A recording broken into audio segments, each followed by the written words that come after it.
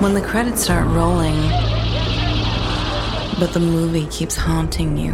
Before, after. Then it's time to tune in to Dismembering Horror. We'll talk about what worked and also what didn't. We'll dissect every aspect. Maybe some we shouldn't. They turned out to be completely unreliable assholes. Take it away, boys. Hi, Tim. Hi, Ryan. We finally made it. And hello, everyone listening. There was a fire in the Dismembering Horror offices, and it's just been a lot to recover from. Poltergeist and the machines. Anyway, we're happy to be here, though. Still, we're very happy to have you here watching or listening. Welcome to episode 207 of Dismembering Horror, where we will be giving our now patented dismemberment to Men, a relatively new film that we had been wanting to see and had missed until recently. Number 3 for the Alex Garland. New Alex Garland joint, not counting that one back there as far as writing credits go. Oh, is that really? He wrote the first one, the 28 Days Later? Mm-hmm. Huh. That's cool. It is. I didn't know that. So, Tim, we always got to catch up on anything we got to catch up on before we dive into our film here, if we do have anything to catch up on, which today we do. We do? So, today, of all days, when I get here, Tim tells me that our beloved Eliza Dushku autographed photo, which normally hangs there, fell and broke. It did. At least the frame broke. It's in many pieces. While that in itself is newsworthy, here she is. Today of all days that should happen is really funny, Tim, or something or other, because today is the 20th anniversary of the release of the original Wrong Turn. That's scary. So I came all prepared to highlight. Oh no! To highlight our picture, Jesus. hoping she would be up there hanging. Well, shit. So now you get to hold her instead. hold Eliza close. Yeah. Okay, so now on to Men. Yeah. And appropriately enough, we have. Oh, thanks. Here, have some more Dushku. We've got two men to talk about Men today.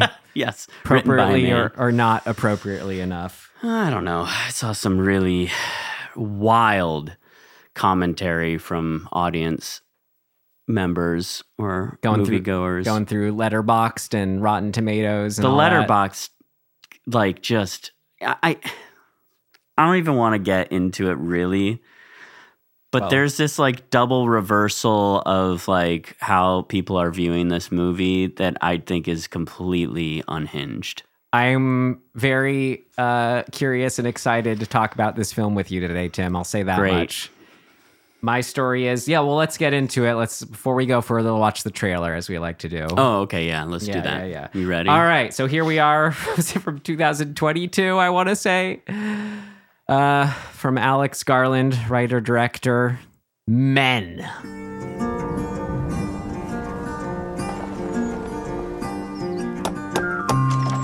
Hello. Hi. Mrs. Marlowe, yes? Harper, yes. Do, come in.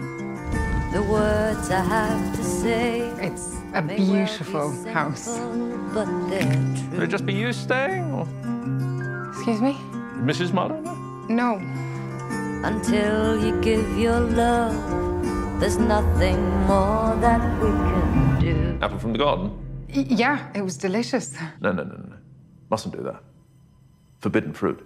Oh, God, sorry, I'm joking. Oh.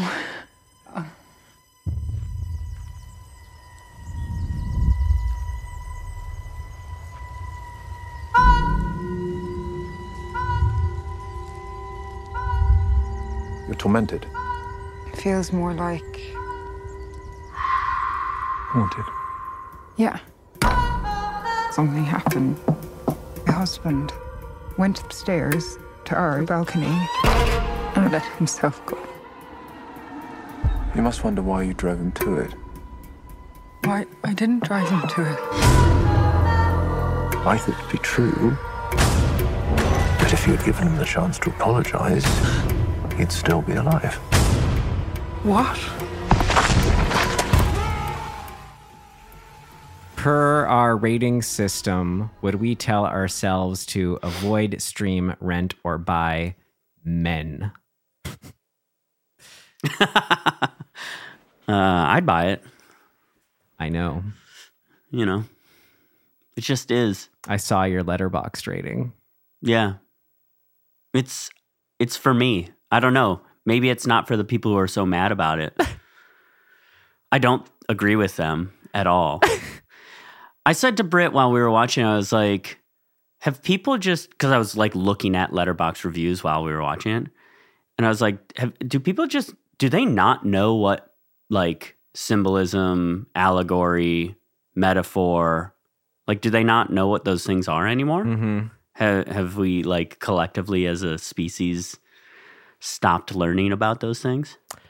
We may have been reading different reviews. I brought some, and those good. I hope you were found good ones, because I couldn't keep looking at the ones that I was seeing. You I was mean like, helpful negative reviews?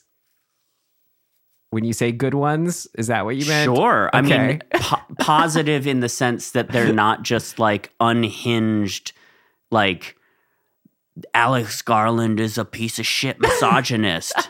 It's like, I tried to find ones that were more interesting than that too. Well, are you ready for my I'm rating? ready. I'm ready. Okay. There will be more ranting, I'm sure. To help gather my feelings, it was a funny experience, Tim. I was going on Letterboxd, honestly, just to figure out if I even wanted to heart it or not. And I saw your 5 stars. I'm like, man, I settled on like, it's fine, I guess. Some things I really, really liked, Mhm. but just the bones aren't solid for me. Okay. I think all the stuff about the gender related stuff that maybe is more inflammatory, it doesn't really have to do with that for me. My enjoyment of it, it's just more like Alex Garland is kind of, I don't know, he's like a Denis Villeneuve for me, where I love Dune, but everything up until that, it's just like, I just can't get into it. I just can't. So like, we're the opposite then, because I didn't love Dune, and I think it's got a bunch of problems that, well, that's irrelevant. But everything from before Dune of his, I absolutely love. it's a style, right? thing. I It's mean, weird or a because sensibility. this is what I'm really excited to talk about. Yeah, sensibility may be better than style, but it's just about like plugging into the world, I think, or just it's the difference between you take a still frame, and I'll pick something I know we both love, the Under the Skin. You just take a second of that film and put it on, and I'm like, whoa, I'm here now. Okay. I just don't really feel that with like Alex Garland's films thus far. Ex Machina, I think, was a simple Really? enough story. I like plugged into it. I've just seen it once, but that's kind of how I felt with the pre-Dune Villeneuve films. I don't know. So maybe that's my overarching reaction. So it was like, honestly, the first chunk of the movie, I felt good saying a stream, but for the last chunk, for some fun horror things, even though it doesn't, I don't know if I liked it enough to have that connotation that the Rent It rating has taken on for us, I would still technically give it that. So I'll say, because I'm here with you and you really liked it, I want to say Rent. I mean, you're allowed to not be swayed by me.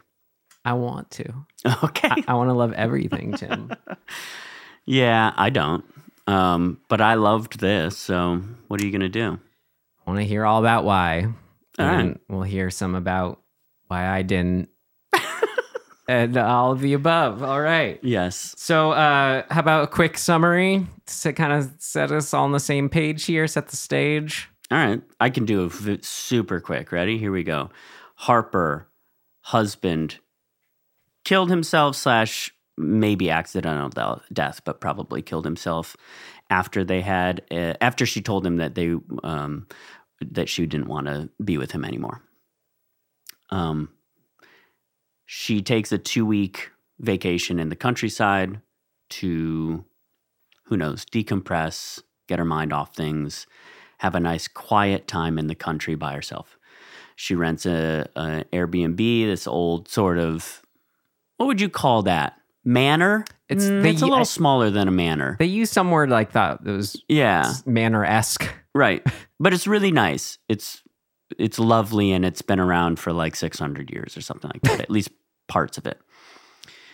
The person who owns the house is sort of a country bumpkin guy, awkward. Joffrey. Jeffrey. And then very quickly, Harper realizes that she's feeling unsafe for 2 reasons. One, she encounters a guy living out in the woods who's naked, and he kind of follows her back to this place. She mysteriously almost summons him, it feels like. You could say that, sure. That's a take. I'm into it. He also looks he's played by the same actor as Joffrey, as are all of the men in this film except for her deceased. Which, depending on one's not inclinations, just depending on one, they may or may not notice for quite a while. Why, was that your experience? Yeah. Oh my God. I was just like, why does that teenage boy look deep faked? Like, what is going on? Okay, fair. Did you do mushrooms before you watched this? I almost wish I had. It would probably be like my new favorite movie, but I could see that. Okay, so yeah, things start to get unpleasant for her. She feels like she's being stalked. The police aren't really taking it seriously enough for her taste. The town there really seem to be no other women in the town other than one constable police officer who's the only person who's sort of nice to her. yeah. And she starts to sort of unravel with her experience there. That culminates with all of the versions of this guy essentially showing up at her house and trying to break in.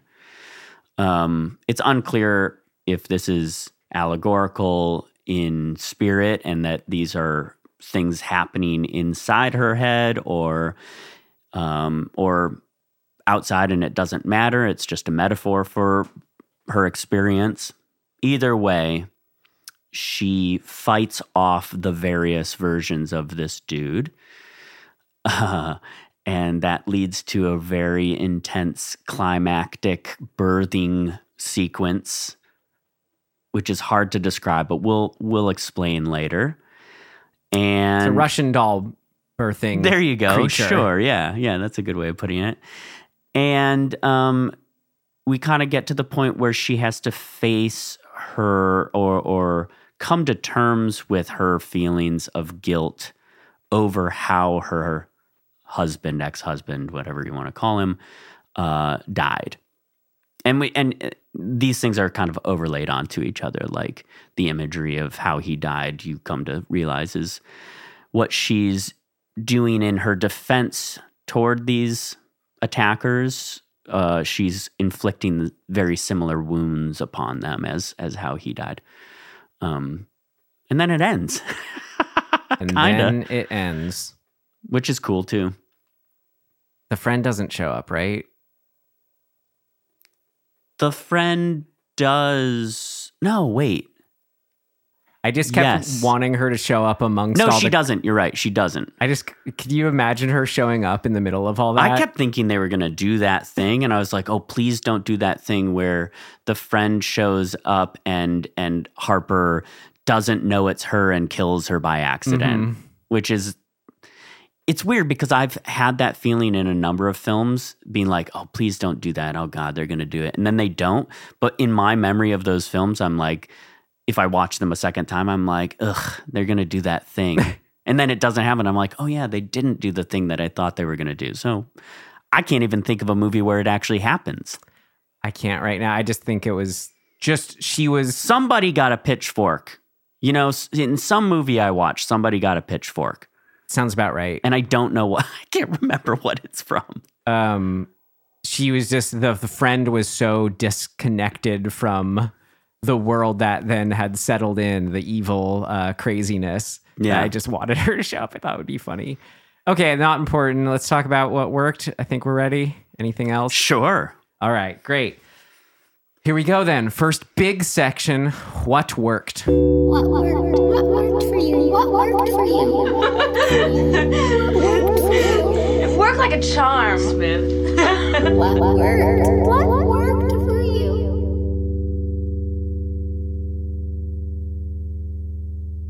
I feel like we always just got to get the actors out of the way. She was great. Jessie Buckley as Harper Marlowe. Yeah. And Rory Kinnear as Jeffrey and the numerous men in the village.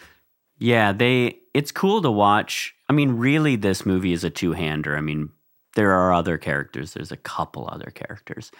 But like for the most part, these two are carrying the whole movie. Yeah. And I like that. I like that kind of contained thing. Yeah, it's like a ramping up of their energies.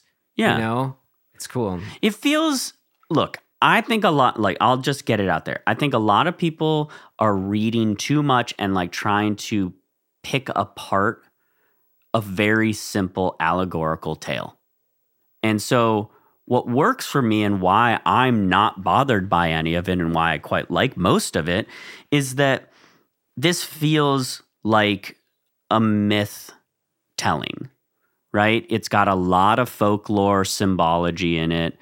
Or symbolism in it. It's got a very simple, like, what do you call that? Sort of cautionary tale style, like, can this person come to terms with a very simple emotion of guilt? And then it has this overarching social commentary about how many people walk through life and how that affects them. That's it. It's quite simple. And so like everything is pointing at those things. Her guilt and her experience in the world as a woman. That's it. So for me, everything that supports those two very simple things is appealing. I mean, I think that Garland has done a good job at emphasizing and finding ways to eerily put us in that space. I get it if people want to be like, well, a dude doesn't really know, so how can he comment on it? I don't know how to answer that. We can imagine. I think that's the most surface level attempt to read something. That's what I mean, that's what bothers me so much about some of the commentary about it. But like, I also like it and it's really appealing to me because I as well have written a movie that's specifically based on what I've been told by women in my life and outside of my life, like reading about it, and how they explain how they have to behave and the things they have to think about while walking through a largely patriarchal and largely misogynistic world. They are always at the risk of being attacked by dudes. That's just a fact of their existence. Some people want to say that's not true. I don't know. I mean, all the people I've talked to say that is their experience. I don't think you can tell them it's not, right? If you haven't had that experience, fucking good for you. Congratulations. I really don't know who would disagree with that. I don't know who these people are. I was shocked. I mean, the number of people I came across being like, this isn't how it is. Like, and I'm saying there are women saying that as well as men saying that. They're dismissing what other women are saying is their experience in the world. Okay. Like, I don't know how you can go there, but okay, whatever. Just for whatever, I did not feel that was any overwhelming discourse on really? The Letterboxd reviews. That was I almost immediately to be. what I ran headfirst into and was like, oh my God. Okay. So be that as it may, like I am interested in telling those stories. And so to see other filmmakers also telling those stories, men or women, like I think if you can tell the story, that's the goal. Like I don't know why you criticize who the teller is. I mean, you can get into the murkiness of that. I don't really want to, but like for another day. But like I'm more interested in those stories right now because that's important to me. Like having those voices out there, or at least the stories being depicted about those experiences. And like, it was fun for me to watch this movie and see what a feature version of this focus on this topic looks like from another filmmaker. Mine was a short, and it was a super low budget short. So, limitations are there. But I love how far this goes into the kind of like almost graphic insanity, anything where you can kind of just like take the, what's it called? Like the limiter or whatever you would call it off of something and be like, yeah, if we want to talk about the patriarchal sort of viewpoint on women's roles and reducing them singularly to just a birthing utility, and then in a movie depict a like you said, a Russian doll sequence of birthings of the same man over and over again out of the same bodies from different spots on their body. It's this perversion of this thing in the first place. I'm all about it. Like, yes, please get weird. Go, like, it's not arbitrarily weird either. It's symbolically weird. And I think that kind of stuff is really exciting. Like, had I had the budget and the time and the scope that I wanted in my film, there would have been all sorts of weird, tentacly, like oozy, monstery shit going on in mine. Well, there's a market for that, Tim. I'm down. Well, hey, don't we all know about it?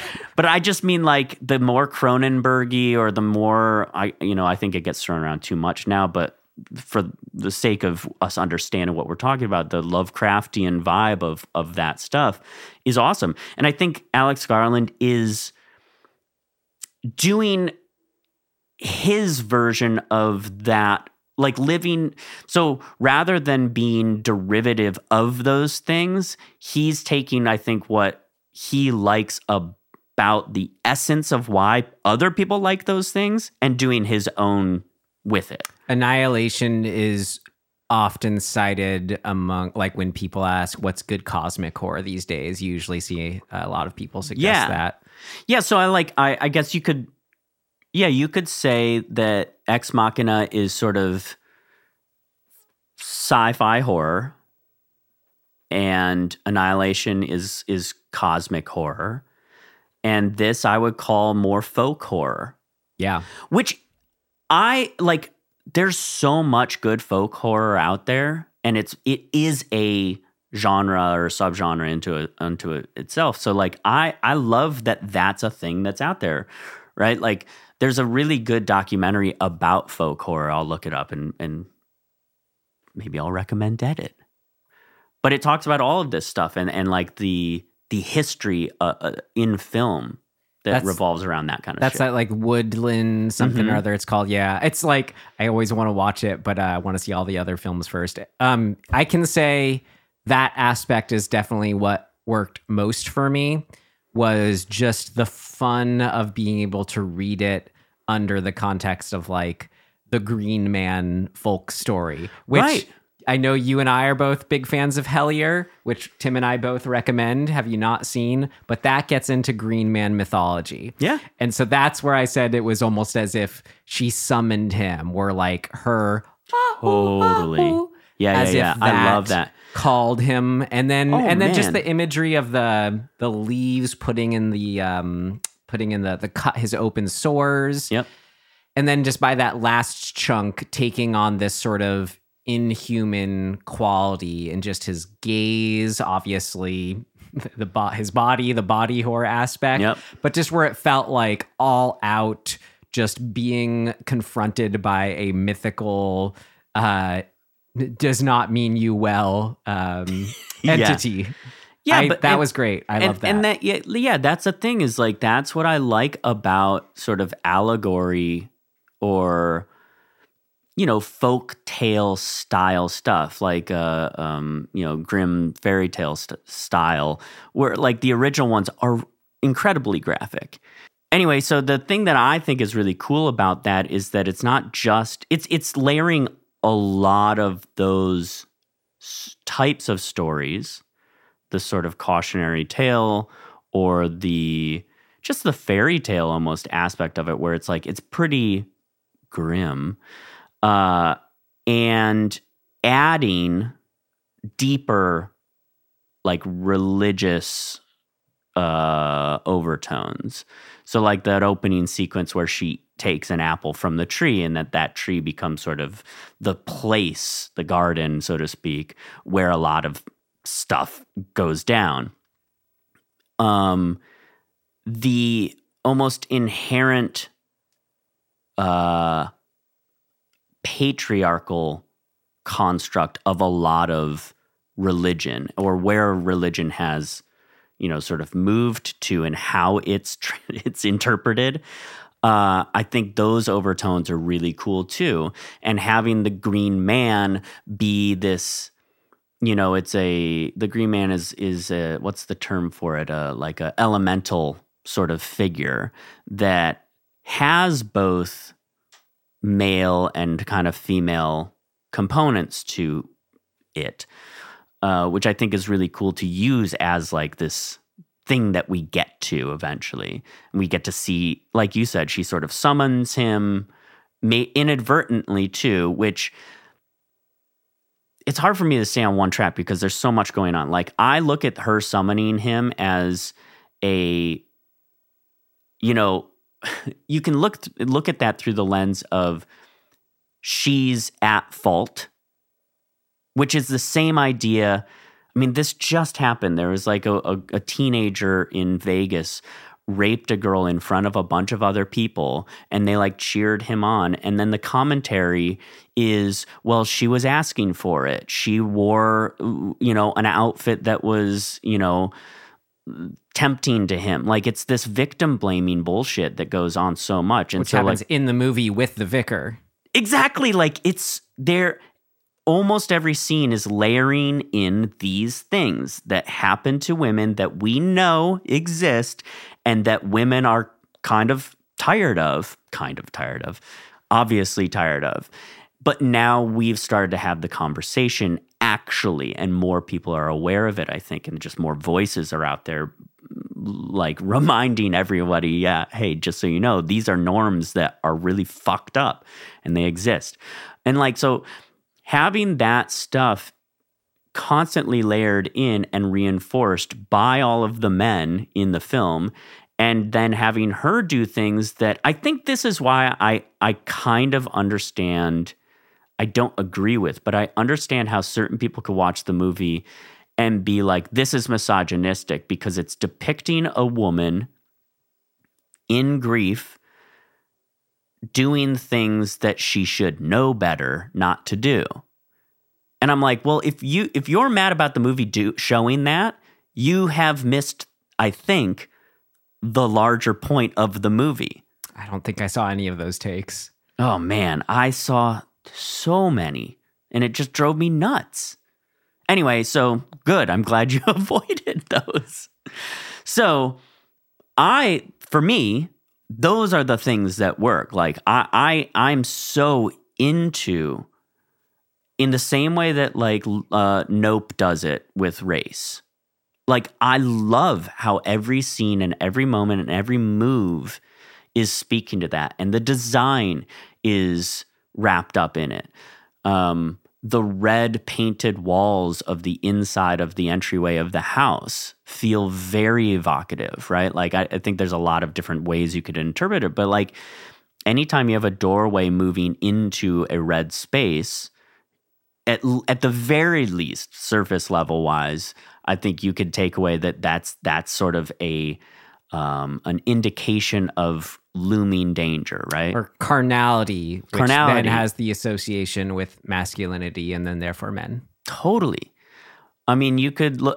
There's a lot of like. Sorry, that jump to carnality and masculinity is not exact, or right, but yeah, I know what you mean. And like, but you see these other symbols and visual like things like the tunnel itself, right? Like the tunnel and the the vaginal canal sort of relationship that we can jump to pretty quickly as a reference or a symbol of that.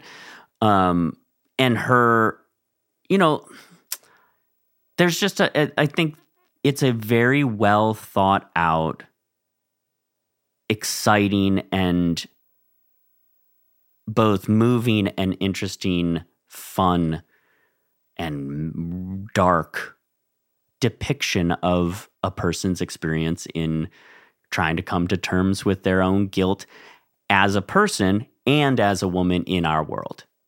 And I don't know. That kind of story is exciting to me. I want to watch that stuff, and to have somebody with like Alex Garland who has such a interesting visual sensibility and I guess just like symbolic. I don't know what a better term for it would be that like kind of encapsulates what he does, but I just really like the visual construct that he is able to create in all of his movies. I didn't even like Annihilation that much. Like I like parts of it, but as a story, I wasn't super into it. But like visually, it's awesome as well. So there's something he's doing that I am into. Cool. Well, you said a lot in there. So, I know. To touch on, I was trying to keep track of things you said in there. I wanted to touch on the one that's coming to mind when you mentioned the institutionalized religion. And then coming off of what I said, the main thing that worked for me, just the idea of these folk creatures, mythical creatures. I love anytime those ideas can intersect. Right. Because when we think of, Catholicism, it's almost like raised on it and with it, and it's sordid history and all that. There's an easy connotation to just sort of put it in the lines of just the institutional side, when really, like all religion, its roots are just sort of probably the most mainstream connection to what we have that is mythical, mystical, even supernatural. Watch I don't know, watch any History Channel shows nowadays. Yep. So just to have that little bit of crossover, I thought was really fun. Or anytime you did have the Green Man symbology showing up in some of the what do you call those glass things? Oh, like the stained glass. Yeah, stained glass. So just that intersection I thought was really fun. Well, and to be clear, just if anybody's wondering, the one of the main components of the Green Man is this idea of rebirth. Yeah. So of course, that makes sense. Like in every movie, you want your main character to experience some sort of change, or in an extreme case, a rebirth of who they are. Like that's a kind of essential, not always essential, but a big part of like seeing a character progress, getting to see them come to be a changed person. And one way you can describe that or depict that is through this idea or lens of rebirth. Wasn't in Hellier they described that Pan is a depiction of Green Man? Oh God, I don't remember, but wasn't that the whole thing they were getting into? Which was it Pan? Which they definitely talk about Pan too. I thought I'm pretty sure it was in the context of like, well, he's that a is forest. Pan is I don't think they're they kind of a forest nymph style character. So if supposing there's any truth to that connection, I think that is a fun, interesting one, because the bad guy, the entity, the creature, whatever you want to call it in this, it's not like it's just out to get her. It's not just like a slasher, like trying just to kill her as quickly as possible. No. It definitely has a threatening aura. It does not mean her well, but where I think kind of it has that little bit of pannish or puckish energy as far as that little bit of tricksterism of like, yeah, I mean, you could bring up the highlight of the film for me, at least, the pulling out of the hand from the mail slot, thereby slicing their own, arm and hand in two. So it's like these dangling half of a hand there. But it's that kind of thing where it's just like this manic sort of unpredictable, clearly it's out to do more than just do physical harm. It's really about getting under your psyche in a disturbing way. So I love that about it. And why I say that was maybe the highlight for me. Not the birthings of birthings. Visually, that was really, really cool. But something about that I thought was I don't disagree. It was firing on all the cylinders as far as horror imagery, which then carries over and is just great how it monsterfies him, just like almost like The Thing. But really, really what put it over the top as my favorite bit of the film was that's where everything I wanted was firing on all cylinders, including the, I guess, ideas or thematic aspects, where it just felt like a perfect visual representation of everything that, you were saying, the men are saying, where it's like, even though he's the one who pulled it technically, she's the one who technically initiated the situation as far as the actual stabbing. She did the act of stabbing. But he initiated by putting his hand through the slot. Right, but he interprets that as some sort of blame on her. Yeah. And it's specifically when he pulls his hand through, as if it's like, why are you doing this to me? Look what you, exactly. Look what you're doing to me. And I love just how much is so like wrapped up in that you can you can peel apart if you want to. This is what, to me, really good horror does. And we've talked about this a number of times when it's good horror. You could just watch this and be like, this is a home invasion movie. And leave it at that. It's a home invasion movie that gets very strange and freaky. Okay. Like that moment in and of itself is a great moment in terms of horror. Some guys outside trying to get in, there's somebody who's trying to defend themselves from that, and we get this gruesome moment. And it can live just as that. But if you feel like it and you want to peel it back a little bit more, like what you're saying, there's so much wrapped up in there.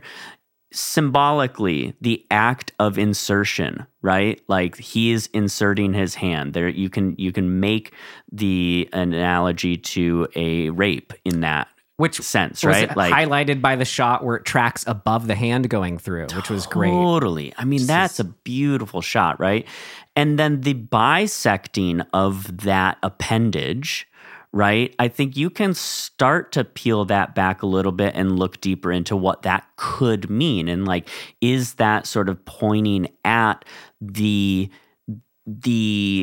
bisecting of gender, right? That like, I don't mean to get too like esoteric or whatever about it, but we are of two halves, right? Like we are made of two people. All people are made from two people, right? And so this appendage being split in two has sort of some weird feeling to me that starts to get me going, what does that mean? Like, it just feels like it means something deeper. And I don't even necessarily know what that is, but there's something in there that's evocative to me going, oh, weird. And then when you see that bisected appendage on all of the other versions of men, you start to go, holy shit. Like it's either all in her head or this is all just one big symbol for the experience. Leading up to the vicar, right, is the one who gets her in the bathroom, tries to actually rape her. Mm-hmm. He gets stabbed much in the same region as Jesus getting stabbed by the Roman spear, right? So there's all these, just to me, there's just, it's all built in into just symbol.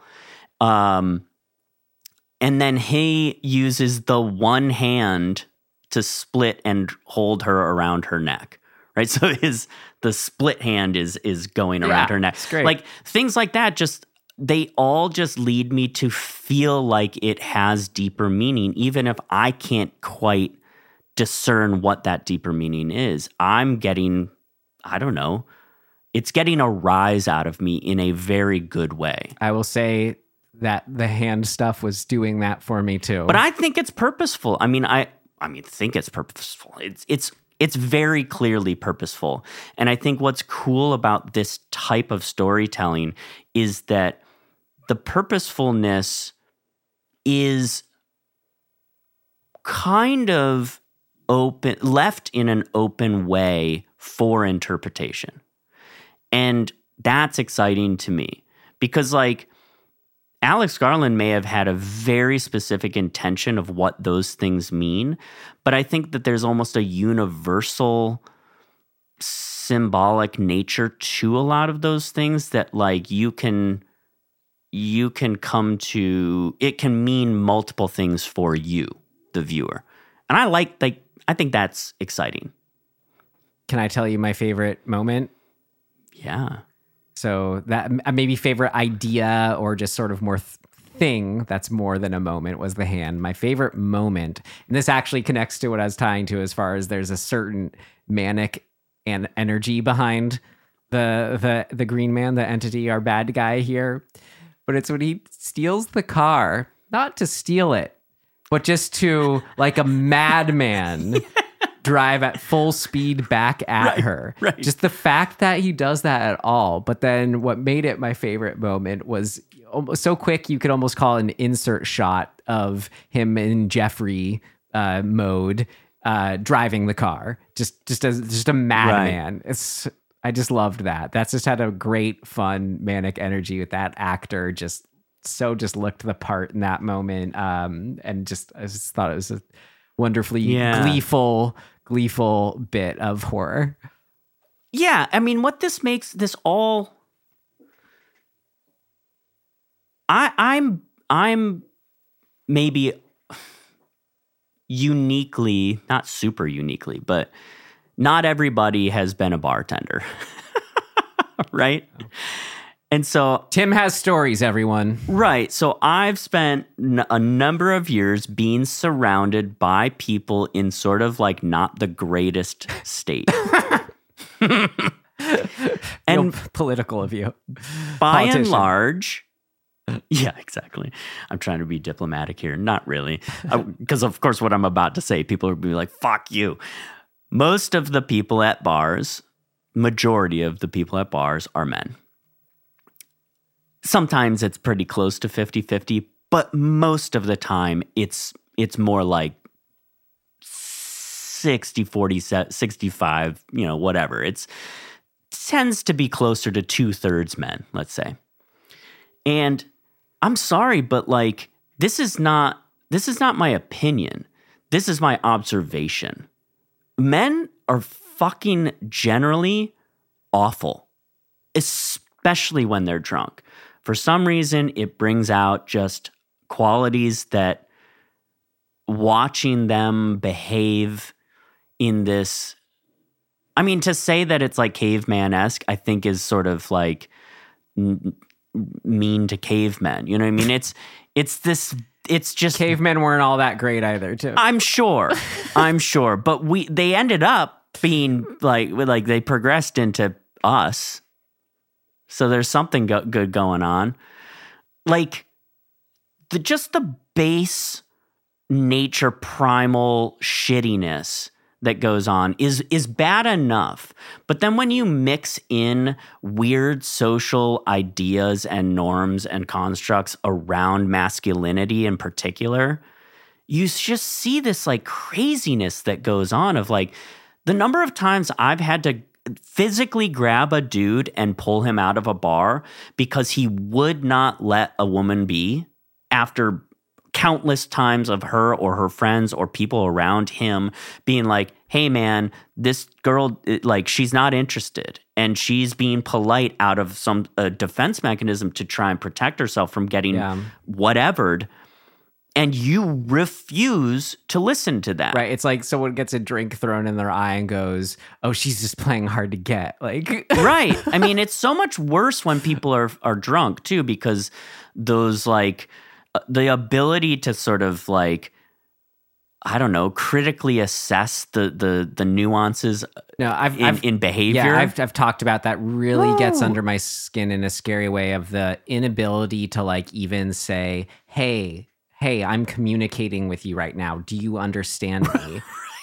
Do you understand when I say you can't go in there? You have to go here. Like, right. And they're just anywhere but there. It's just that incommunicable. Or they're actively finding ways to ignore what you're saying. Well, it's alcohol. It's interesting because it's like, I mean, I remember a friend told me once, and he's like, no, I'm not really drinking anymore. I don't like how it makes me mean, which maybe elucidates some of what you're saying there. Yeah. I mean, for some people, they really turn mean. But you look at, I mean, I like to think because I do it, I drink so little, especially these days, but you think there's some saying about like, oh, it grounds you that little bit, or, you know, can kind of like mellow you out, maybe not abuse so much, right? But then what that does, I don't know, this is just where my mind was going when you're talking earlier about how, like, specifically in the bar setting, but it almost, that grounding, it puts us more grounded in, for lack of a better term, like the current matrix of reality, if you will, right? So like that can be, we're just sitting here, two buds at a bar having a drink. Yeah. Let's make a little moment out of it, get a little, just get a little funny, but more grounded in the reality of we're two connecting right now. Sure. But talking about how it's the norm for, so much messed up stuff to be normalized as okay. That's can also be something you're grounded in. If that's your belief, if I'm in the spot right now where I'm allowed to be a jerk to women because it's a bar, then that's where they're going to be more put in. Exactly what you're describing. The goal, we've been told that the bar is the space where a dude can go get laid, right? Like that is permeating even through that. I really don't spaces, like even right? that term, getting laid. Exactly, but that's sort of my point, is that those ideas have been pushed. I mean, that pushed in so many different realms, media, whatever. So I'm curious about this Jennifer Lawrence movie that's coming out that feels like some spin on that trope of, which, speaking of Mother, keeps coming to mind when talking about this movie. Oh, that's interesting. Yeah. So drunkenness, men at a bar. Where were you going for this movie? Where I'm going with this is that in this movie, the behavior, the toxic masculine behavior that is being depicted over and over again, I've seen just infinite numbers of times in bars, right? And so to say that it's an exaggeration or it's not realistic or like whatever, to dismiss that as truth in any way, I can firmly say I've seen it over the last 20 years in those spaces and outside of those spaces. It's not exclusive to that. I think that just is like a magnified microcosm of this thing that exists in our culture and in our, I don't know, the gender binary that exists and like how masculinity and toxic masculinity in particular has really, like, we're now more aware of it, I think, than we ever were, right? Like, I think about things that my friends and I, like, our attitudes toward the world when we were in high school were so primitive and stupid and misogynistic, inadvertently misogynistic. So we didn't know what the fuck we were talking about. Reality bubble. Right. And hopefully, most of us have learned and grown out of that. But, like, I'm sorry, it's all over the place and people aren't growing out of it. And that sucks. And so this movie, for me, is a really good example and a again, magnified and heightened example of what that's like for women to experience. And I mean, I feel like that's the allegorical side of it. It's like, as a dude watching this, I'm kind of like, ooh, good reminder of how fucking gross this type of behavior is. And if you're ever accidentally tipping into it for whatever reason, don't. Like, check yourself for a second. Like, step back. Remember how gross it can and is. I've been called an optimist, even though I don't think of it that way. I think of it as I'm being a realist. But sorry, I don't mean to mince your words. But you said we are not coming out of it, or people are not coming out of it. Some people aren't. I like to think we are haven't fully come out of it yet. Totally. Yeah, it's probably what you meant. But yeah, just to be a little. I would love to think that we are. I think we are progressing always to a certain degree. That's what I think art largely helps us do. Yeah, there's this push-pull, like you make a little bit of headway and then like you get movements like, I mean, the fact that there's a group that like this formed out of the last, 15, 20 years or something like that, the incel group or community as they apparently like to be called. The idea of that is just so wild. And so what I think happens is you get movements that push us forward and then you get kind of pendulum backlash, but it's never pulling us back to the starting point. I think it's sort of this I think progressive movement forward with like that 1 step forward or 2 steps forward, 1 step back. That pendulum nature, I think, illustrates that, facts, logic aside, trends aside, all that until we have a world where it feels like everyone is truly taken care of, people will always play victim. Yes, exactly. Yeah, I mean, just take the idea of involuntarily involuntarily celibate, right? Like, that's not a choice. It's not like a badge of honor or something that you should be like, yay. Like, it's involuntary. It changes when it changes because of circumstance. But to collectively find other people who are feeling victimized, and then to build a community out of that victimization, then makes that a badge of honor. But like, the whole point of the feeling victimized is because you felt different. You felt like you were outside of what other people were getting. And so what if you then get to have sex, you're no longer a part of the group and you get ostracized from the group? Like, it's so like twisted. I can't speak to what those people actually. It's weird to say believe. I didn't know it was a whole. But that's my point, is that it has become a thing where people have latched onto these ideas and now being like, you know what? Let's form an ideology around that.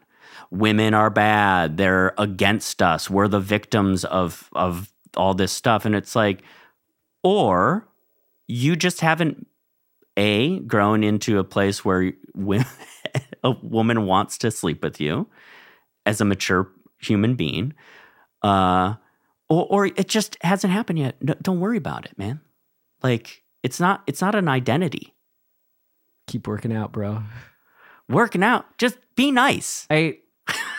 But this is why I say, I don't know. This is why I put what I was saying as far as like, as long as we have a world where like, it's built on like survival of the fittest or whatever, our base needs are not taken care of.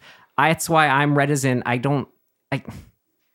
can think people are stupid or are not seeing the whole picture, but I can't like blame or like, I don't see the way out of it is to like, call someone stupid.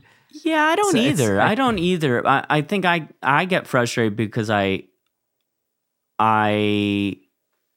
when people are like actively like twisting the reality of things to serve their feelings of victimization, right? That's when I get annoyed. I didn't even I didn't even pick up on the idea of like incel culture in this film. I know it's called Men and about that. So how did we get here? What were you saying? Okay, so here's my connection to it, right? Like, it's sort of twofold. One is just the behavior. So the behavior in and of itself. The perfect example, I think, in the movie is the vicar scene. To have a person who is supposed to be the advisor role, right? Like somebody that we're supposed to feel safe around, we're supposed to look up to, we're supposed to take their advice, as something valid or worthwhile. He eats chapstick. He eats chapstick. To have that person do the thing that we see on the internet all the time. I mean, my friends were just talking about this yesterday. A dude DM'd a friend of mine on Instagram, I assume, saying like, you're hot, like, show me your boobs, send me a pic, like all this stuff. And she was like, this is, a little off the reservation, so to speak. Like, it's a little too much. But she was amused by how crazy it was. She's like, what's your deal? And he was like, send me your Venmo and I'll give you some money if you send me naked pictures. And so right off the bat, she's just being reduced to an object, right? Like an object to be consumed for his sexual desires. I don't even think there's anything inherently wrong with that as long as there's a consent, aspect to it.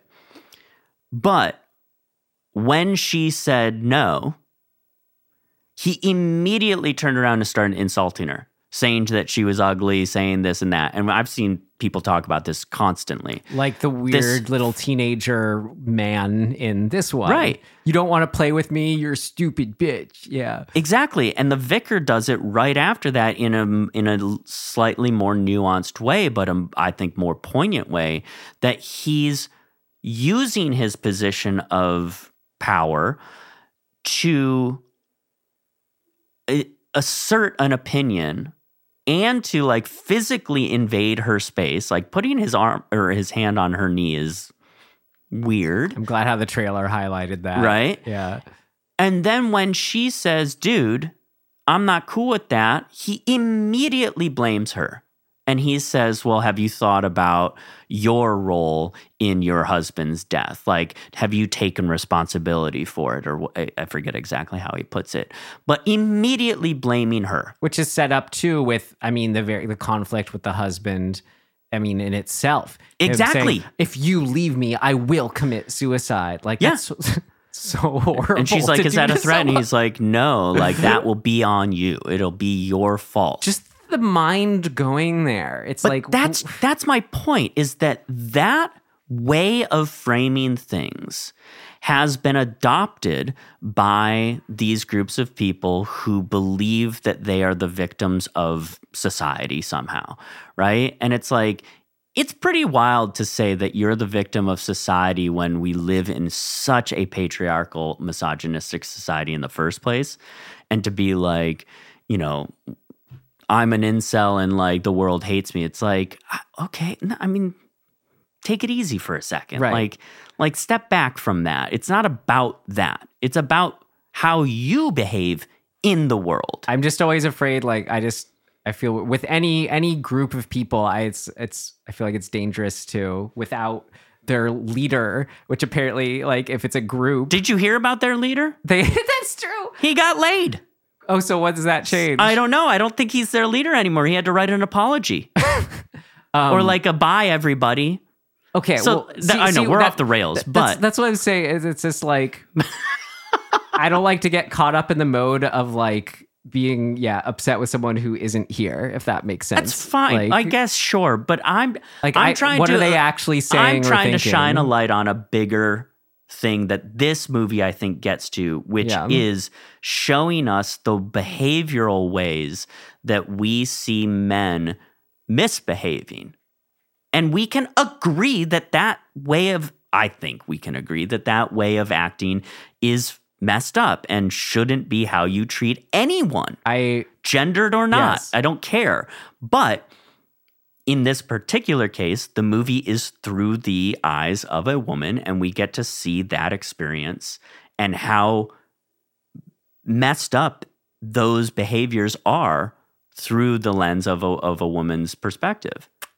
This film, for me, it definitely, keeping it the positive word this section, it definitely depicted those things in sometimes interesting and amusing ways. And for me, I think it's doing it in ways that really, really land for me in an exciting way. Like, I was thrilled by all of them. And because, I mean, it made me like, oh my, in the way that I want a horror film too. It's the same, in a weird way, it's the same feeling I get in like a slasher when somebody, you know, takes a turn down the alley and you're like, definitely don't do that. Like, don't do that. That's awful. I'm feeling the same way where I'm seeing the men behave in this particular way. I'm like, don't do that. Like, don't behave that way. It's the worst. Yeah. So I like that. It's getting me, you know, wound up in a good way. Yeah. What worked for me, I liked the final line of the film. That was the hand and this final line of the film where it was like, okay, that gave me something to chew on. I liked, which was maybe it's not his exact words, but something with the husband, whoever, saying, bringing up the idea of she asks him, or ideas brought up, what is it that he wants from her? Oh, right. And he goes, I just want your love. Said something like that, more or less. Yeah. This is the toxic version of these things. Like, whatever. Like, I feel like the term toxic masculinity has sort of lost some meaning, but really think about it for a second, right? Like, the toxic nature of it, the reason we say that is because it is perverting an actually positive, potentially positive thing, right? It's toxifying love. And it's being used as a manipulation tool. I mean, it's weaponizing it rather. I mean, more than anything, it's fucking weaponizing like things that are meant to be special and good and positive. And that's really scary. And we see it in all realms currently. And that's super frightening. I mean, there's a thing, have you heard about this idea of weaponized incompetence? So there's a behavior that like people have started to exhibit, and sorry, men, but mostly it's in men, of because they don't want to do a thing, when they're pressed to do it, they'll do it super badly so that they're considered too incompetent to ever do it, and then won't be asked again. So the example that you see a lot is like a wife says, hey, can you do the dishes? And the husband doesn't want to do the dishes because he thinks that chores are for the women to do. And so he just throws all of the dishes like willy-nilly in a stack into the dishwasher and runs it that way. And of course it doesn't work because it's a nightmare. It's interesting. There's the opposite of that too, where someone asks something to do something, they mess it up genuinely on the first try. So then forever they are bad at that. Sure. That's gnarly too. But this is active, and hence weaponized in that sense. Like, you choose to do it that way. Yeah. Right? Like, it's not an accident. You said, fuck this, I don't want to do this, so I'm going to find a manipulative way to do it badly so that I don't get asked again. That's weaponizing it, and that's truly, truly messed up. And you see it in politics, and you see it, like, not weaponizing competence per se, but you see weaponizing the sort of behavior of weaponizing things all over the place now, which is scary. Like, can we just be nice to each other? Wait, so that's, I want your love. I want your love. To say that after all of these things that have gone on is really messed up. I'd be curious just to get your bounce and opinion and perspective and grounding from this, and trying to be like introspective, but as well as like, how does this translate to that more like obviously toxic masculinity manifestation, where like, you know, looking back in my life, which I like to think I got over my 20s, what was pretty bad about was if I was interested in someone, I would just feel like insane jealousy if they like had a boyfriend or with someone else. You can't really like, that's just a feeling, you know, you have at the time you can't control.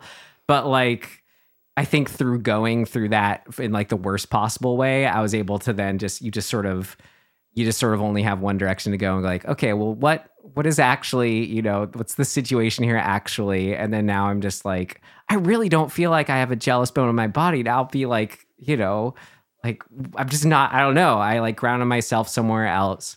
And then you come from there, you know, and what actually makes sense as like a new reality that's not just emotional based. But I realized a lot of where that like intense feeling came from, there's almost like a I don't know. And this is just where I'm curious if this can tie to that kind of manifestation of toxic masculinity you're talking about, where it's like when you aren't expressing who you really are, or like, because like in those jealous situations, it would be like, I just don't know how to be around this person. I'm just horrible and da da da da da. There was still like no, I wouldn't be able to embrace whatever would be socially acceptable of like, oh, I just think you're great. No, it's great. You be happy. You be with him. And I just think the world of you, you know, as if it'd be even wrong to say, I think the world of you or something. But as soon as I was able to kind of step into like, I don't know, a way to also not totally deny like, okay, if I feel this way, that's fine. And just be like, oh, that's fine. Like, then I think that helped me sort of get out of that unhealthy habit or whatever. So I don't know. I'm trying to look at this lens of like maybe the men or it manifests as more like outwardly like you're a stupid bitch or whatever. It's like, is there an element of that at all to it of like, who are they really? Which I want to say maybe that's sort of why they always say like you go into vulnerability to sort of then that's exactly where they at. Yeah. Without being a psychologist or psychiatrist or whatever, but my kind of takeaway and based on trying to learn about that stuff in particular in relationships for myself, I read a book called Attachment that there's like one page that completely blew my mind where I was like, oh, that's what's always been going on. And so I think I can tie this to what you're saying. So in this book, they basically say that what we've been kind of collectively as society been told mostly through media, told what love is not really what love is. Well, many cultures have many different words for it. Totally. But the feeling that gets depicted the most is this like, oh my God, I'm in love because it's this amazing thing and I don't know what to do and I'm crazy and like it's making me feel all these things that I've never felt before. That's not actually love. That's your nervous system being in an activated state, right? And what you're describing over the years, and I remember this as a kid and young adult as well, a lot of finding myself in this state, thinking that was love, and realizing now, oh no, I was just like flooded with this sort of what's your definition of love? My definition of it? What if it's safety? Okay. Like feeling safe and comfortable and not activated. I feel like knowing you, that is exactly what you would say. Right? So the activated state, however that affects you, but your nervous system being like wound up, like meaning specifically your sort of fight or flight, that's what we experience, I think, most of the time, like in these moments that you're describing. And so to me, it makes sense that when somebody's in that state already, like you approach somebody and you want to say whatever you want to say, and you do, and then you get denied, you get rejected or whatever. You've made yourself you've put yourself in a position, well, you are in an activated state already, And then you've decided to do a thing that is vulnerable. And when that gets rejected, it's the fight component of your nervous system can kick in. And so I think that's the correlation of when we see men or anybody having this like really toxic reaction where they're coming in seemingly in a positive, like, you know, hopeful way. Like they want a response that's positive. And when they don't get it, their knee-jerk reaction to putting themselves in this vulnerable place is to fight back and be like, fuck you. Because they're already in that activated fight or flight state to begin with. That or vulnerability. And of course, I think it's all the combination of that.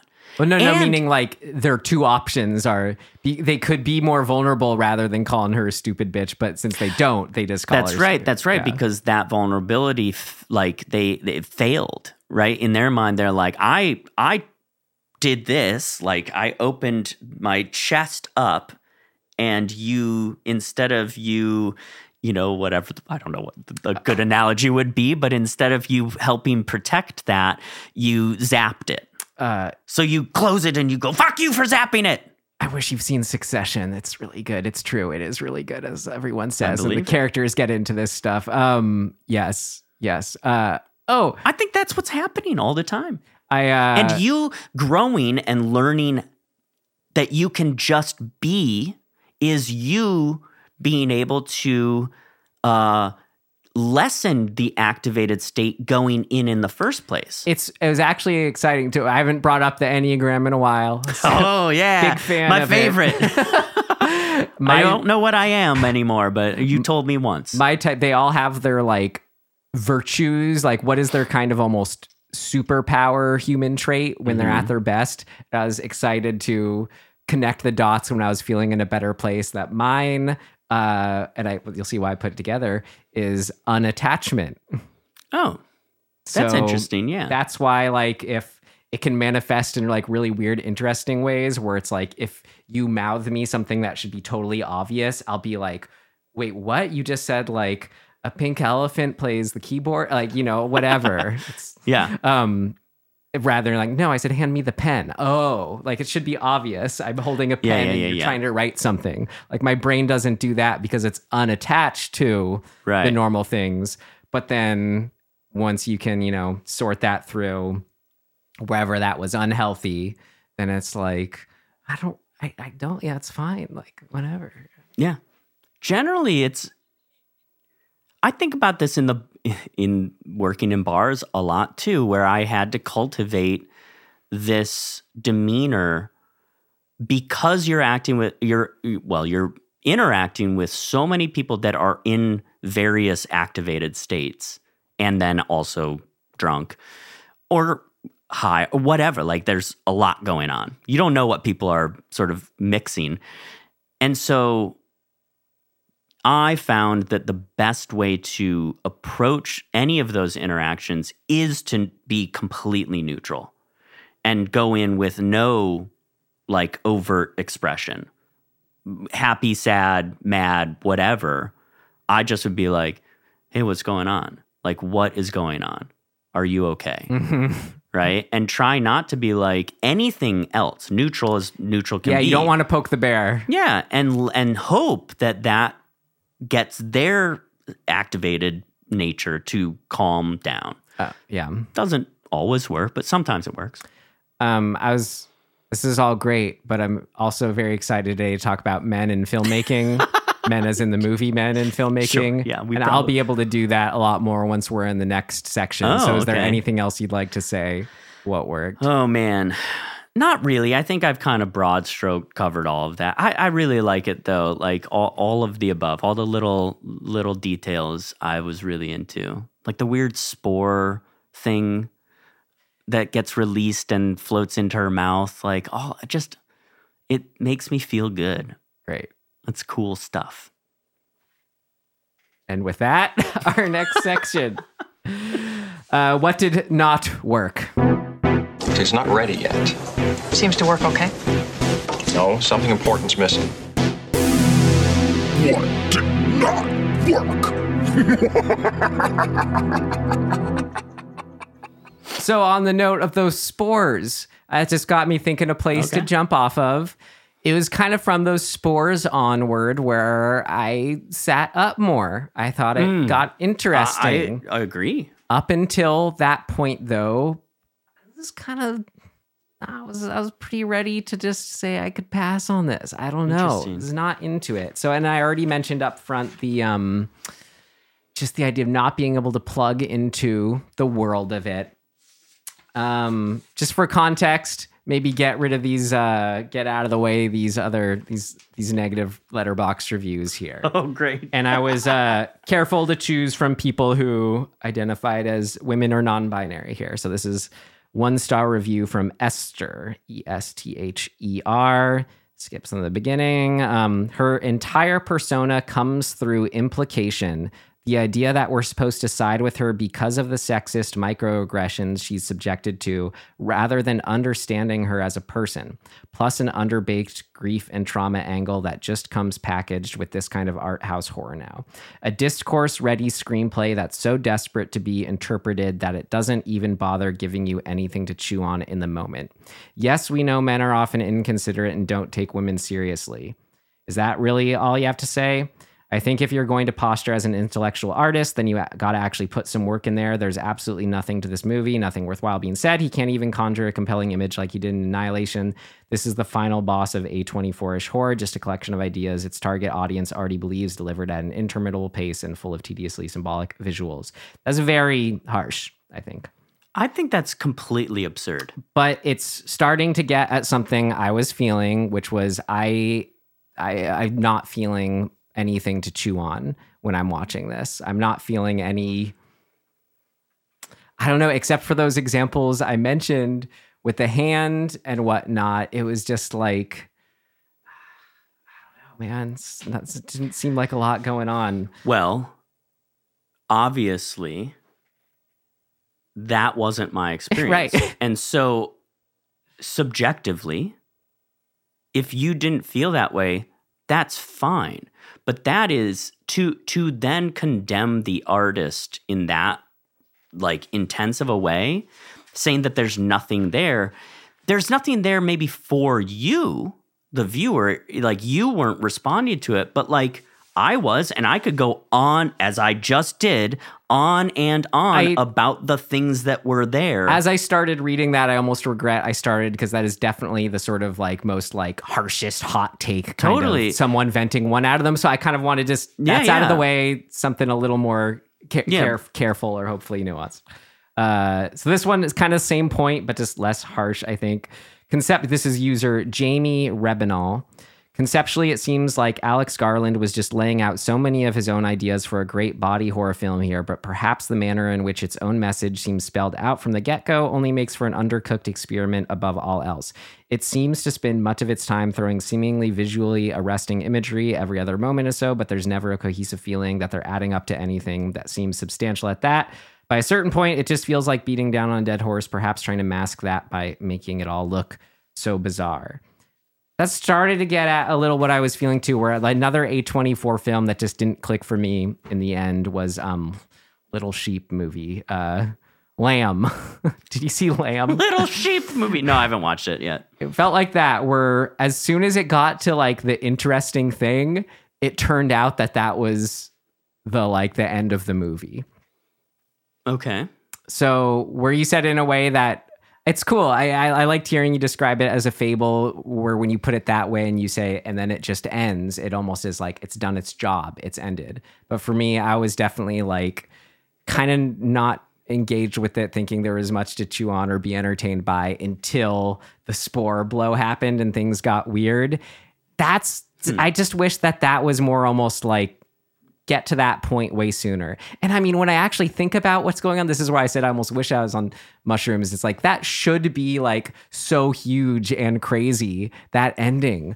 Maybe it's weird expectations, but for some reason it just felt like, all right, now the movie's started, and as soon as it did, it ended. That was my feeling I had while watching it. The one man's little review in here because it was a friend of the show, a listener of the show who I saw changed his initial 2-star rating down to a 1-star rating. And I'd be almost interested to touch on this out, whether now or things of note, but we saw Beau is Afraid together. And he like walked out of that just being like, I have to sort out for myself how like misogynistic that movie was. And that's, triggered all these things in me of like the ideas of someone, and maybe I'll get into this. I have some things of this for well, I guess this section too, but like you put in the deepest, darkest selves of yourself into a movie does not make a movie. And those happen to be maybe like traits or things that could be misogynistic. That in itself is, I don't see as misogynistic, racist, whatever it would be. That's an airing of the most horrible parts of humanity that you're acknowledging in yourself and putting into your art, and thereby in the end actually helping us collectively and individually process them and move on from them. Yeah. So my friend here said, but I really like that what he said here.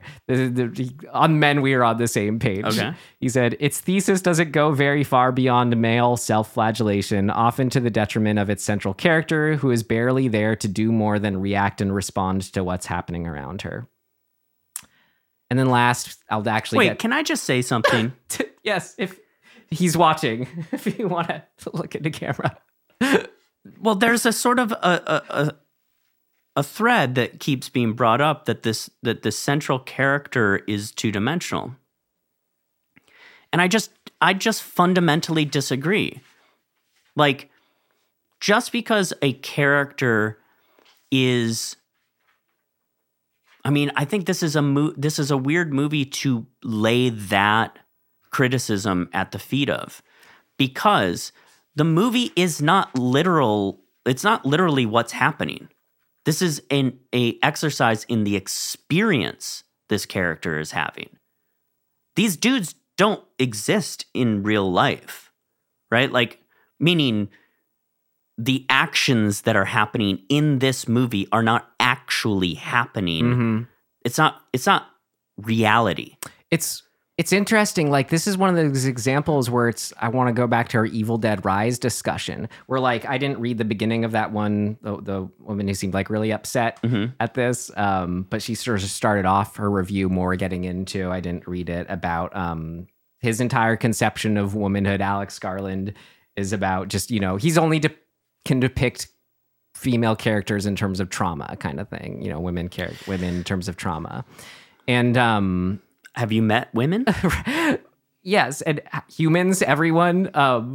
But where I always go to the Evil Dead Rise, I wonder if it's the case where it's like, because you have the backstory as connected as it can be thematically, is it almost like putting the weight on there in a way that then just is drawing our attention to in a way we feel like we have to read, versus if it's just a woman showing up at this countryside home without that story put into it, it would actually sort of allow, I don't know, kind of the best of all worlds. The story of the movie is somebody going away to deal with their grief and guilt. Yeah. That's the story. Right.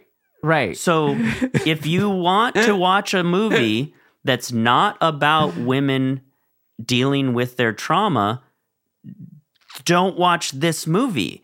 That's the thesis of the movie. Yes. I agree. Right? So I think it's also reductive to say that she doesn't do anything. She's doing things constantly.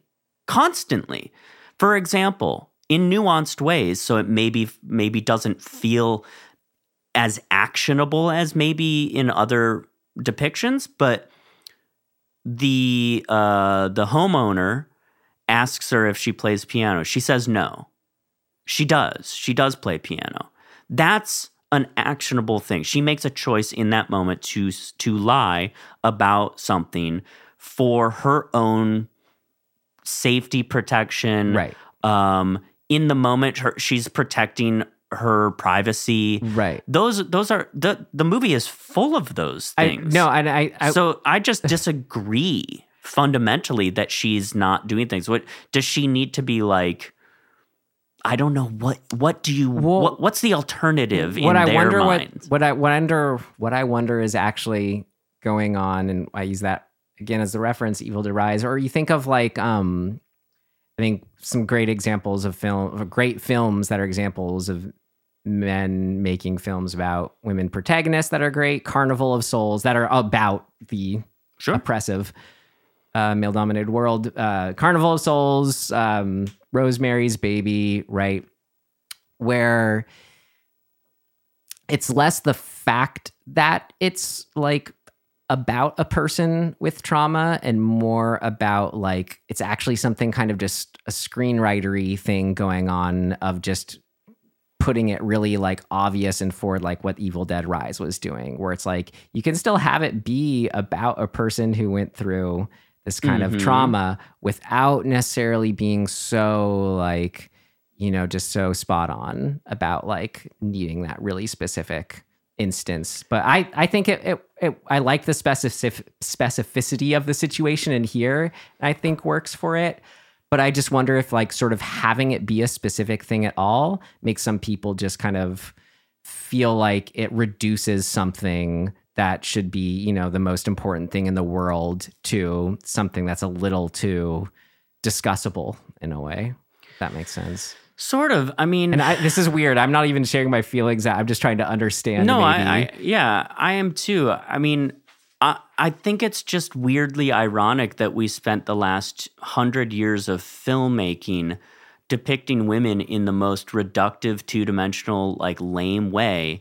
And now when we start telling stories about that's a little more layered, in depth, and like seeking to at least expand on the experiences of women in an artistic way, we're still getting told that it's two-dimensional. Right. So just to try to now put it back on filmmaking and more of what I feel and thought about it, like Carnival of Souls, Rosemary's Baby, I feel like those were great examples of just sort of, you know, art as empathy in action. Oh, I'm to whatever extent I can getting these gross feelings of like feeling the women's experience in the world. That just was not, I don't know. It's the same way like in this movie, like when she's playing the beautiful piano piece and it's showing like pretty B-roll of leaves and nature, I feel like I should be kind of looking at it with a sort of like awe and beauty. And I go like, oh, that's pretty, but it's not like just wherever like there's that Terrence Malick magic where like not everyone can just take a camera and do like that. And all of a sudden it's like, there's depth there. It just doesn't have that something there for me. And then another way, maybe that's Manifest. Last other person's review I'm going to reference, but YouTuber I liked, Deep Focus Lens, her review, and I liked her because she was really trying to put it as like, not ragging on, but saying like, I think Alex Garland's really, really talented. This is what didn't work for me about this film. And I hope to see the next film really works for me because he's so talented. I latched onto, she described the film as too careful. And for me, I think that's what I was feeling when I thought like single word title films, they really have to deliver on like weight and depth of an idea. Like this is the movie about men, you know, right? In that way. And then I don't know, I just felt like kind of like when I've talked about Mike Flanagan is another filmmaker I can throw into this mix who's pretty hit or miss for me. And he's stated he does not like, isn't even open to the idea of whatever ghost might be or how people define it, which I think is, if you try to define it, then you're thinking those terms and you're way off anyways, which sounded like he does, where there's like, yeah, just not like, because of that, when he shoots a ghost, it's not going to be as creepy, or there's a certain kind of like, there's a level of artifice where I just can't get past, which is what happened to me with Arrival too. And that's why I used the new example where it's like, this should be stunning, awe-inspiring imagery, but it just feels like, I don't know, just can't get into it. And why too careful I thought was appropriate is because I think a part of that is like why there was so much just depth and feeling in Beau and Afraid to me is you feel like in Ari Aster's films, he like, it feels like he tears his heart out and just like smashes it and like literally smashes it broken all over the place. And you just feel all the ickiness with that there. When I just don't feel that same kind of just sense of like personal giving over. Or maybe, I don't know, if it's more than a matter of just taste, and maybe he is doing that and his personal demons or something I just don't connect with or something like that. But it feels, that's how it feels to me. It's like it's just this, it doesn't go there for me in a way. I think this is we've arrived at something interesting, at least for me, in that a lot of what we're talking about and debating in a way is the subjective nature of critique. And critique with and maybe without a deep knowledge of the craft. I mean, it is a huge spectrum, right? And so what made me think of this is like, okay, if you're not responding, I don't know, that's a very ethereal thing. I don't know how to know why or what would make you respond to a thing. And I think for every individual, obviously there's a huge spectrum of factors that add up to making us respond to a thing. So if you thought of it, like, you think about just fine art. Why is some fine art considered, oh my God, this is amazing, and like kind of universally thought of as amazing, and then some is seemingly a carbon copy of that and not considered good, right? Like, they elicit a distinct feeling. Exactly. And so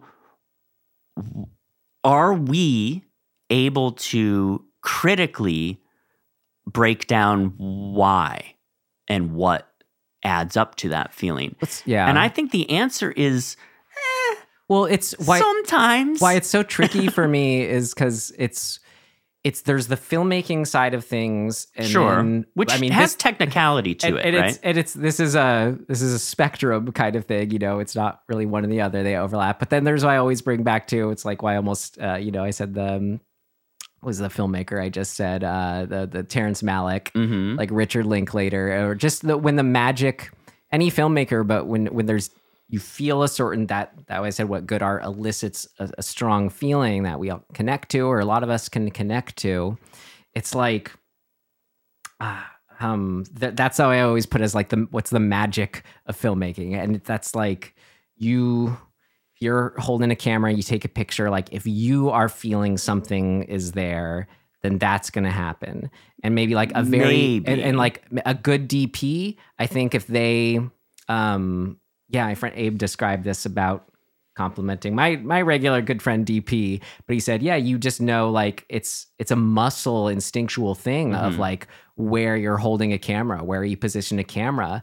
It comes down to like we sense it and feel it by mere fractions of a millimeter on some regard. Right, so okay, that's a technical thing of framing, yet it's also this like instinctual human to human process on some level.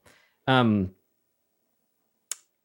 so I don't know, it's just with a film like this, I don't know, this is, again, I have no idea if this is true, but just trying to read in if it's anything that's not a personal taste thing, and I'm trying to figure it out if I'm not feeling a certain depth there or something. That's why I say, like, Mike Flanagan doesn't believe in ghosts, so his ghosts aren't going to be as scary versus someone who's like puts that magic of being open to the possibility that a ghost is real. But like the hand thing was so good because, as I think, you were saying, it's like you feel there's like a kind of meaning there in that depiction, that visual, whatever. Like that was rich with something for me. That's why I said that, like, first and foremost was great. I think a filmmaker, when approaching any kind of, any film, writing it, directing it, you want to do it so it's like sound thematically, it's using conflict in interesting ways just to sort of draw out these ideas in ways we haven't seen before, all that jazz. That's what it does. But there's also got to be a level of the filmmaker can't necessarily say, oh, this is interesting because of this, because this definitely connects to this. There's got to be a sense of awe distilled. Like, I don't think Kubrick was like, oh yeah, the space child is just this. You know, it's like, right. He had a sense of awe, it feels like, from that very idea. Yeah. It's attached to a feeling. And that's where I just feel like maybe, I don't keep bringing them up, but there's this, certain filmmakers, or at least for me, I don't feel like they're hitting on those things. But I just acknowledge maybe they are, and I'm just not connecting to them. But I mean, I think that's my point is are or aren't is subjective, right? They are or aren't for you through your, perspective. And so like I think there is this threshold of universal agreement. And then we get past that and it's all just conjecture. It's just, we're deciding if it means something to us or not, like subjectively. So I don't know. In a way, it pisses me off, I think is what I'm getting at, is what didn't work, is really how people have decided that they need to condemn harshly Wait, you're saying art that doesn't appeal to them. It's a little twisting of our section. Of but that's what I've got. What didn't work that's is all that I got, people man. didn't like it. That's it. I don't have anything else that didn't work except for me looking at Letterboxd reviews and getting annoyed. An example of where just the filmmaking wasn't for me very specific is the way the phone was glitching out. Very cool idea, but the spooky faces that appeared on it were just a little too Boo Haunted House, like too obvious for me. It didn't creep me out. Okay, so that's cool. Counterpoint for me, I was like, oh, we're not in reality. Now it was a clue for me to get into the world that we're going to go into. Right. So I just was like, oh, cool.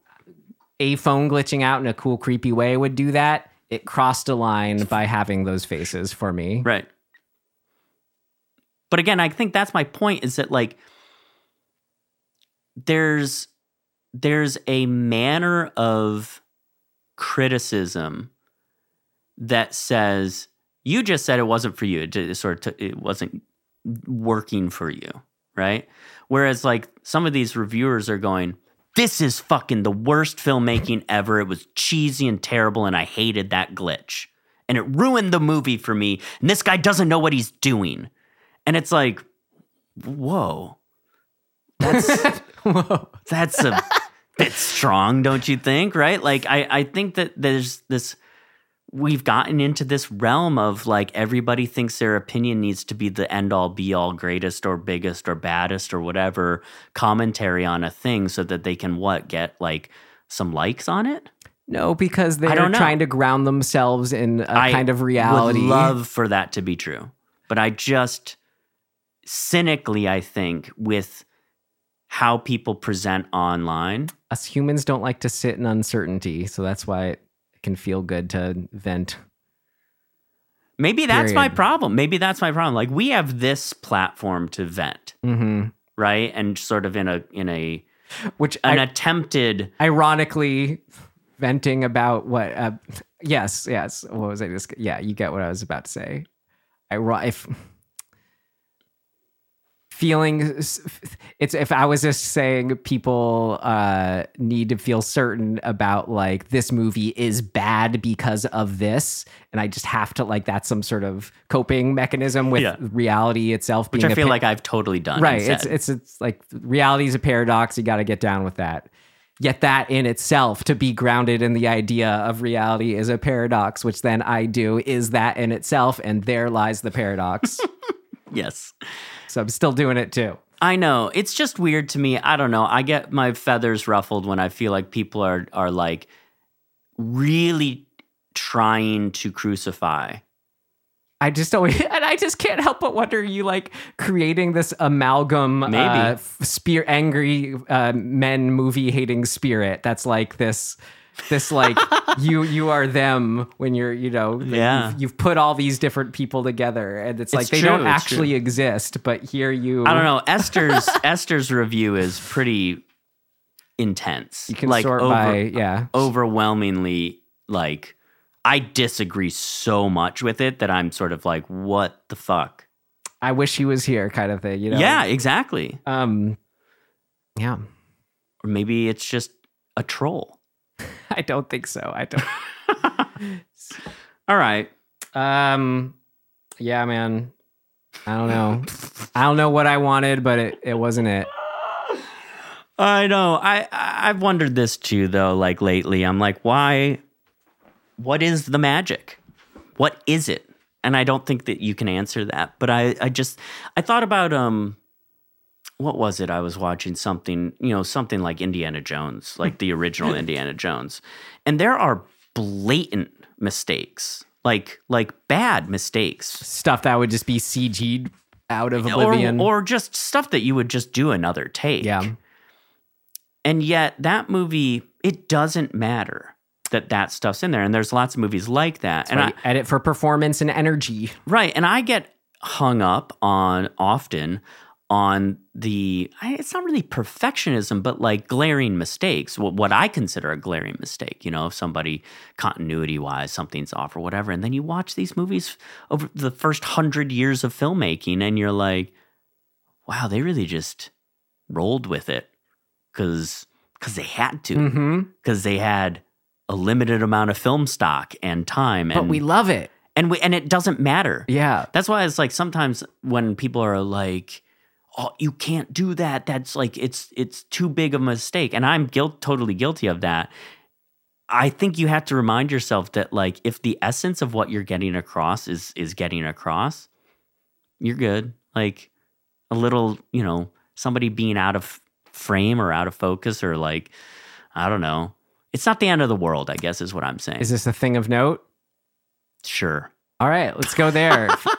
Things of note. Things of note! This should be interesting. I wonder, because it is not good or bad or whatever. It's sort of just a me trying to figure out this thing.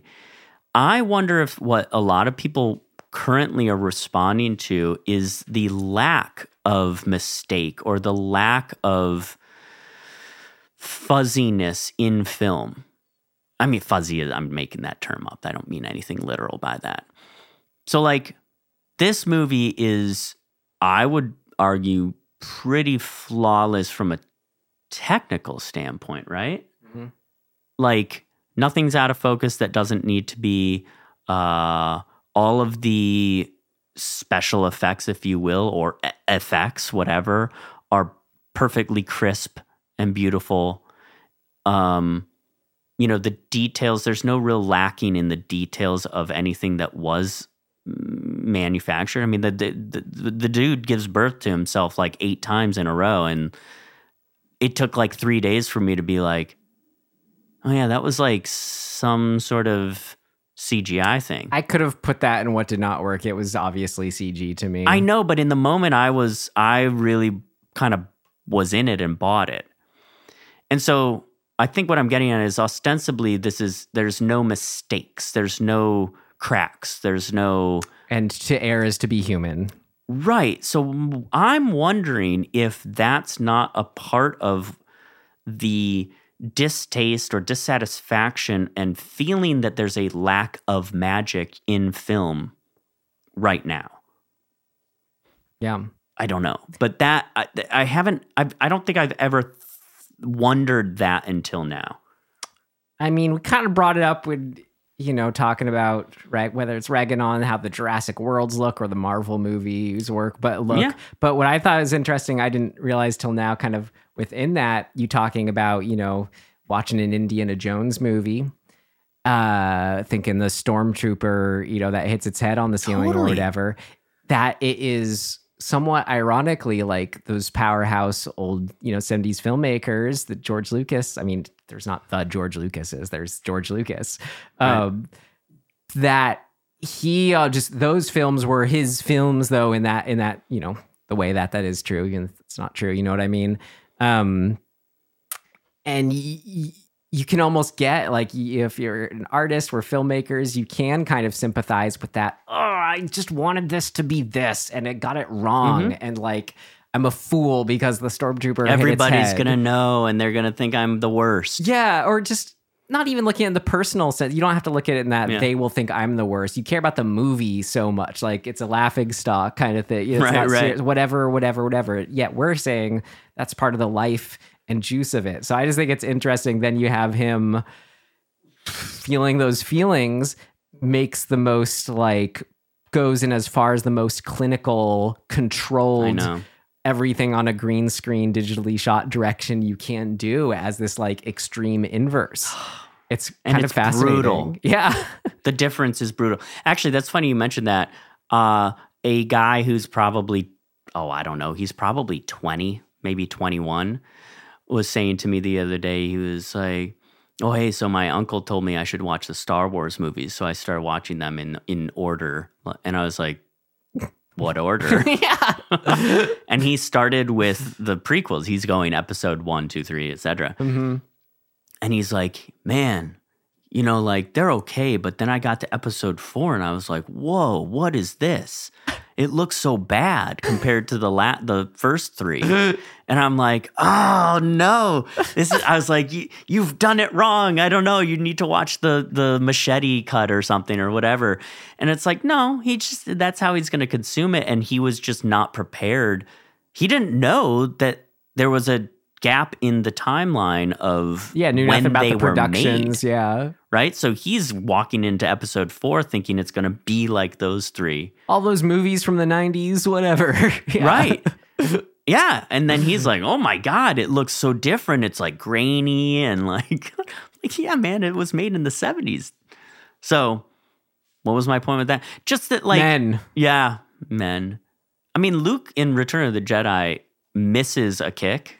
Like you can clearly see him miss. Who cares? So you said something about the magic. This is a certain slickness to men. Yeah, I wouldn't say it doesn't work for me, but it makes me start to wonder about what people are responding to and what makes us feel like we're getting in. You know, the thing that you say, I feel like you've more than me. I think you say I couldn't quite hone in or like get into the vibe of whatever's going on. I'd be curious, like, because we do have the touchstone of we both loved Under the Skin. So if you can Gritty, also, though, I think Under the Skin is it's actually straddling those two things. So, well, I mean, just my question to you is if you can plug into that film and this film, Men, like, can you distinguish a difference for just how they're doing that? Let's just say I took just a shot and, it's like the opening shot of a film. For some reason, for Under the Skin, I'm just like, whoa, I'm feeling it. Something's happening to me. For Men, I'm just like watching it, not as it's not grabbing me or engaging me. Like, is there anything you can tune into since you sort of have a different perspective since we have that as a sort of touchstone and you feel it with that? Can you kind of... The opening shot of Men is him falling through, her seeing him fall outside of the window, right? But correct? You take any shot from any of the films. I'm just saying how the movie is coming across. Like, take any shot. Damn. I don't know. Like, how are they engaging you? Are they engaging you differently? Like, are they grabbing you? I mean, they are, but I don't know. Well, yes. Okay, yes. One feels like a production and one feels like an experience. I wouldn't know which one is. Wait, what? One feels like a very specifically constructed production. The lighting is Talking about Men? Yeah. Okay. The lighting is such, like, it feels purposefully, I mean, it is. It's purposefully set to this, whatever, palette or whatever you want to call it. But, like, in its construction, I can kind of see, I'm like, oh, okay, well, they're probably put a 12K outside that window and it's blowing in this way. And it's, you know, they've colored it in this way, so whatever. A sense of technical artifice, which it's interesting because or lack thereof, which I think Under the Skin has a lack of artifice. But in order to accomplish that, they had extremely technical, as approach. with Indiana Jones. Yeah. I mean, that's a humongous production, and yet it was interesting. I feel like I'm out there with them. Because I didn't want to...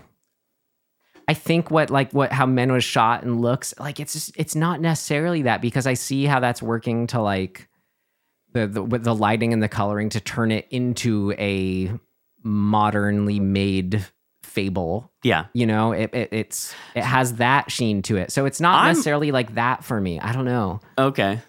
That's why it's so ephemeral and weird to try to, like, distinguish. It's just like the person who happens to be directing, who's assembled all the people and elements to make this image happen. Is it really just like a matter of if I can connect with them or not, Yeah. I don't know, man. Well, my only other thing I had for things to know, I could actually kind of connect it to that, earlier. And it's something we already brought up, but just to sort of say more specifically, I think it's interesting. I brought in those examples where you have, like, men making films about women that you feel, at least again as a man, where I'm totally plugging it. It feels authentic. Mm-hmm. Women I've known say it's great. They love it for those reasons, whatever.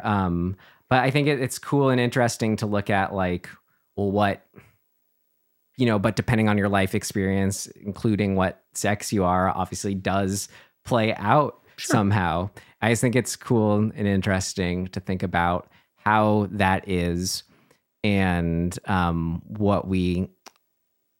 there's two main things, like, we offer when sort of, and maybe horror specifically, of ourselves.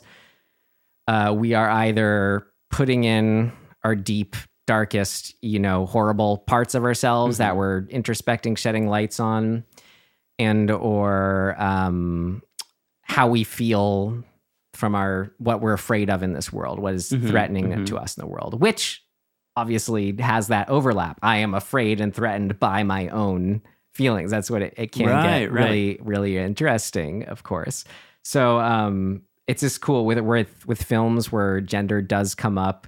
I really think, like, I'd like to see movies like this made by all genders. I think is really interesting because, like, the man is, in a movie about a man attacking a woman, it can be very, very scary because there's some sort of immediacy reality to, let's say, that being real from, a man who can tap into that and channel that in some way. Right. And then that's equally, if not more so, it's just different, same but different as far as the depth you can go to of just a perspective of someone who would be more typical to then experience the male oppressor. We did it with Fresh. I mean, Fresh was written and directed by two different women. And, I think that's all cool and interesting. And I think that movie, man, it would be interesting to kind of watch these two, that and this, back to back, just to see if you could kind of pick out a nuanced perspective of those things. Like, can you see the female perspective versus the male perspective in those two movies? I don't know. I think it'd be cool to find out or try. But for me personally, the subject matter trumps that. And I think I'm responding more to the story and the subject matter, and those two movies are stories and subject matter Right. that I'm really into. No, because there's absolutely, because, I'm very much of the belief that movies are something outside of ourselves that we're like channeling down. The sculptor just sees the thing and they're sculpting, it's not them. They aren't designing it. They're just like, oh yeah, I see and feel this and I'm trying to depict it here. Yeah. Like I really connect with that. So yeah, that's exactly it. There's then the idea, no, it doesn't even matter who made it. It's just, this is its own thing. This is the story. It happens to be made by these people. Yeah. Sure. So I get contradiction, paradoxes, all It these is, because- two different ways to read everything. Yeah, I mean, I would totally advocate for representation in who's making film, right? But that's not because there have been films about those stories that were done poorly. It's just because of the nature of the industry not allowing certain people to be a part of telling stories. Oh yeah, no. So those are two different things, and I think they get convoluted all the time. Was that clear what I just said? Yes. Okay, good. You can stop there. You said yes. Yes, filtered through how I see it as far as there's enough for everyone to make every movie they want to make technically. And people who have not been allowed to make films because of how they identify, their gender, their race, whatever, those people should be allowed and brought into the fold of those jobs. That's not to disregard the stories that are similar to what those people would want to be telling now that were already told. Like, I don't think you go, oh, well, let's just throw out all of the movies about women from the past 100 years or so because they were made by men, therefore they're invalidated. Like, that doesn't make sense to me. It's those two things are separate. Inclusion and depiction are different categories. Mm-hmm. And it'd be awesome to have inclusive filmmakers, people who like include filmmakers that have an even better perspective, not even better or worse, but like a specific perception of the world and have them tell those stories. Yeah, it's funny. It's just thinking inclusivity can also means like you're being too inclusive to, let's say, in this sense, the male whatever dominated to be like the filmmakers who are like, they make one movie and all of a sudden they're directing this and it's just because they're like, oh, they're a man who impressed me, versus oh my God. Right. Sure. Yeah. It has gone in that direction a lot. Yeah. It's like, okay, I could pick her or him, something about him I just trust a little more, that. Right. Yeah. That kind of stuff what do you call that? It's a version of nepotism or something like that. I don't know. Yeah. It's like, pay attention to the talent, not how they are in a room. No, if only that were how it operated. But hey, there's hip people out there, man. No, I know. I don't want to keep the system. I don't want to reinforce this negative matrix by saying it is that is what it is. No, man, it is whatever we want it to be. That's what we're out here. Be good. Be good. Be good. Yeah. Be kind. All right, man. I feel like Me too. We've said a lot of things. Yeah. What about the movie? Once again, I don't even know. Me neither. I drank last night, which is not something I do very often. Still drunk. Yeah, I'm still drunk. I don't think I was ever really drunk, but I feel very flushed. My cheeks are a little rosier than usual, maybe. So maybe the room's just a little warmer than usual. So let's wind down. After that fire. Yeah, after the fire. Yeah, rebuilding all that. We'll wind down with some recommendations. I can recommend Dead. This is great. It was, helpful curation from Criterion Collection. They have a new 4K release it's called Devil in a Blue Dress, which I saw you've seen. Yeah. 1995, directed by Carl Franklin. Denzel. It's Denzel. Checks right? all the boxes. Denzel, 90s neo-noir set in 1940s Los Angeles. It's like like, this movie exists. This is so good. That's cool. The classic, like him as the voiceover narration. I don't even so remember good. what the story is. It doesn't matter. It's a murder. Like, Is it a like a hard boiled sort of? Yeah, it doesn't matter. It's like any of those movies, like when we watch The Long Goodbye, or my favorite example, P.T. Anderson, one of my favorite films, Inherent Vice, right? Makes a whole point. Have not seen. Yeah, the whole point of it is that none of the story matters. It's just about like they're looking for something. You just got to understand kind of sort of the next thing they're going to. It's just all about it's Denzel looking cool, talking to cool people, 1940s, like set, all that. It's just cool. Yeah. What's about? So yeah, someone died and it's going to be this person who killed them, and twist, it was them actually. Oh. Yeah, those stories are... I mean, that's like classic Raymond Chandler, right? Like yeah, that's why I said The Long Goodbye. The whole novel is about like the winding path to get to the obvious answer. Yeah. And not about the answer. Who gives a shit? Kind of like, reading noir like we do saying to read giallo the same way. Yeah. Like, get there for the mood. Yeah, definitely. Well, I feel like because we talked about it so much... That was called Devil in a Blue Dress. Yeah, I want to do that folk tale... It's a really long... Woodland critters and... No. It's something like that. A dark folk Christmas... No. Damn. All ye haunted, all be ye haunted. This is going great. I have to look it up, but I'm on my phone, so whatever. That. It's... If you typed in folklore... Folk horror. Folk horror. Yes. It's called, yes. Something. It's on Shudder. It's on Shudder. It's about folk horror film. If you just put in folk horror film documentary, you'll get there. And then we'll post it somewhere or something. As we do. Yeah. There you go. That's mine. It's like about the Wicker Man and stuff like that. The Wicker what? The Wicker Men. Yeah, I've seen the movie V that it gets into. It's like a Russian. Oh God. Yeah. Tale. That's right. All right. Well, thanks everyone for being here. Really loved having you. It was fun. This is where we are. Sorry again, Eliza Dushku, for we'll get a new frame for you. Or as I like to say, Elijah Dushku. Yeah. Happy again 20th anniversary to Wrong Turn, and that should be our in closing. So yeah, again, I just said it. Happy anniversary, Wrong Turn. Means a lot to us here. Thanks for listening. Yes, and we will see you next time. Goodbye.